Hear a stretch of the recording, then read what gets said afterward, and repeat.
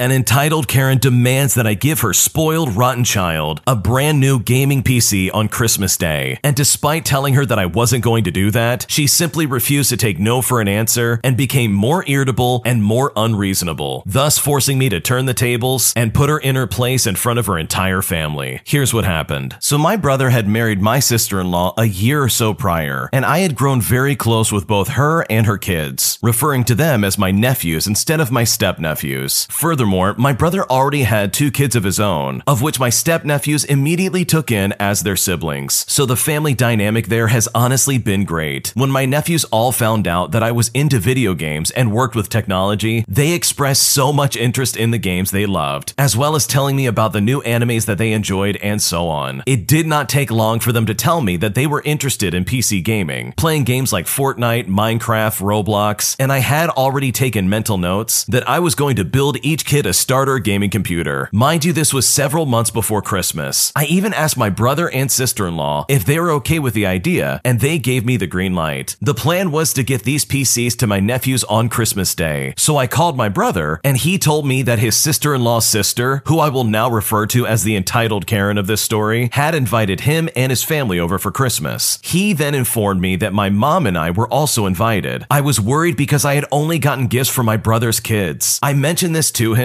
and he said, "Oh, don't worry about it. There will be a gift exchange there, so everyone will be getting their gifts." So I packed the gifts up, picked up my mom from her house, and I went over. After an extremely boring night, we finally got to the gift exchange. The entitled Karen of this story and her child were hogging up most of the attention, so if anyone got a gift, they would immediately look for another gift to open for their stupid child or for herself. I kept my gifts hidden away until the very end. My nephews all received gifts and trinkets that you would find in the 25-cent section of a dollar store, basically stocking stuffers, all from this entitled Karen. All the while, my brother and sister-in-law bought the entitled Karen's kid a new Nintendo Switch, some games, and some gift cards. I honestly felt bad for my nephews, as the best gift they had ever gotten from any of their aunts or uncles before was maybe a $25 Nintendo gift card or something like that. Once I confirmed that all the gifts were given out, I handed my nephews their gifts. They opened the gifts and their faces lit up. They jumped up and hugged me like crazy, thanking me profusely, one of them even being in tears. They were super excited to start playing on their computers. However, I felt daggers in my back as I looked around and I saw that the entitled Karen was just staring hard at me. And that's where everything popped off, as this entitled Karen acted in a way that I did not expect. The funniest thing about all of this is that everyone was so happy for my nephews. They were looking at the computers and they were saying, "This is awesome." After a few minutes, the entitled Karen's child comes over to me and says, "Hey, so